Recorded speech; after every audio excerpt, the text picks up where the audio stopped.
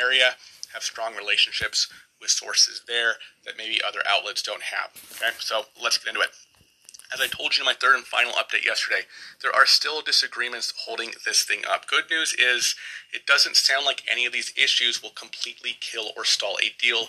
At least that's what people are saying. But even so, what are the sticking points right now? Well, like I told you last night, there is the state and local issue. Many Republicans believe that Democrats are trying to sneak state and local funding into the unified stimulus and government funding package by other names, potentially through FEMA funding. Democrats are saying that this FEMA issue is literally only a $1 billion issue that Republicans are raising a stink over. Also on state and local, the CARES Act, as we talked about before here on the channel, instituted the Coronavirus Relief Fund with an allocation to each state to use the monies from this fund on coronavirus-related expenditures before the end of the year. The deadline under the CARES Act for states to spend this money is December 31st, 2020. It is exactly 2 weeks until December 31st, 2020, and the pandemic with the resulting economic downturn is still upon us.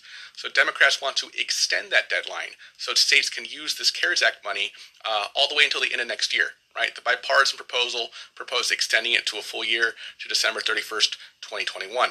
Republicans are resistant to that change. Also, Democrats are still kind of stuck on the Republicans' demands to limit the emergency lending programs. This was the Mnuchin Jerome Powell issue from a while back. Apparently, they're still taking sides about that.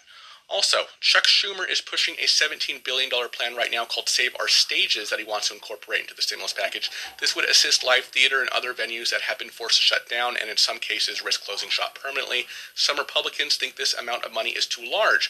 We know that Republicans in general are not opposed to more money specifically for live venues.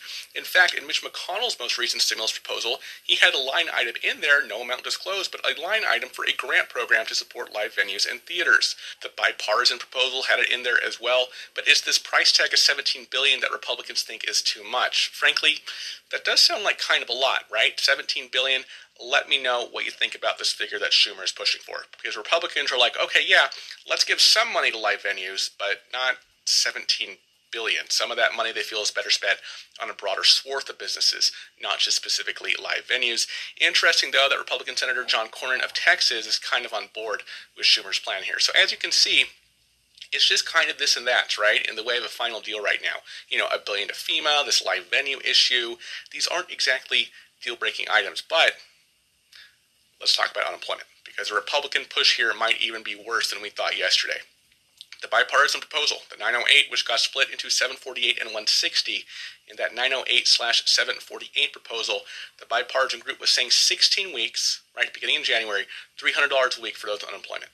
Yesterday, we heard that Republicans want to slash that length from 16 weeks to 12 weeks. Well, this morning, the Post is reporting that Republicans want to slash that even further to 10 weeks, along with only extending PUA and other unemployment programs like PEUC for 10 weeks as well, with nothing retroactive. I told you last night that the number 2 Republican Senator, John Thune, was suggesting yesterday to make those who would be eligible for the $300 a week federal unemployment boost ineligible for the $600 stimulus checks. I said, yeah, I don't think Dems will let that happen because that's a terrible idea. Post is, in fact, reporting that this notion has been rejected by congressional Democrats and is unlikely to be incorporated into a final agreement. Stimulus checks, as we all suspected yesterday, coalescing around $600 per non-dependent and $600 per dependent. Notice I didn't say child. Post is reporting that adults claimed as dependents would be eligible. This is not confirmed. This is anonymously sourced. Take it as you will, but the Post did put it in print.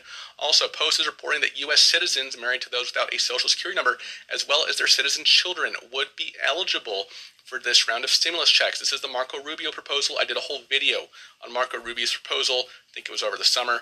Link at the top of the screen, as well as in the description below. Check that out for more on that. It's sounding like they will incorporate Rubio's proposal into this thing. Also, keep in mind that folks like Bernie Sanders and Josh Hawley are still pushing for larger stimulus checks than the $600. They want $1,200, similar to the CARES Act. One more thing here is being reported that this next round of stimulus checks will have similar income limitations, if not identical income limitations to the CARES Act. All right, everybody, thank you so much for watching this update. I will probably have other updates today because things are moving so fast. Thank you for watching, and I'll see you next time.